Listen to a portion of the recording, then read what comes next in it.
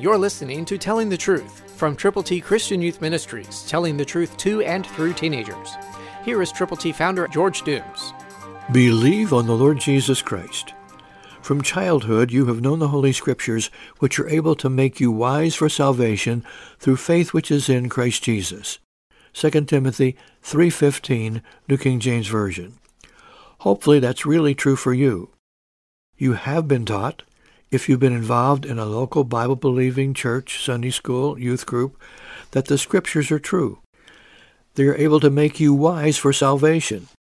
The only way to get to heaven is to admit you have sinned, to turn to Jesus from your sins, to believe on Him, be willing to tell others about Him. God wants to make you usable. Is your faith implicitly placed in the Lord Jesus Christ? Do you know Him whom to know aright is life eternal? If you don't, you can. Right now say, God, I've sinned. I'm sorry. Turn to Jesus from your sins. Tell other people about Him.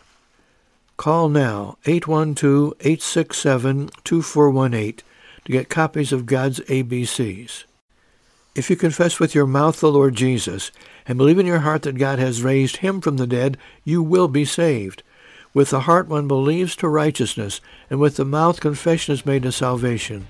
Call now, 812-867-2418.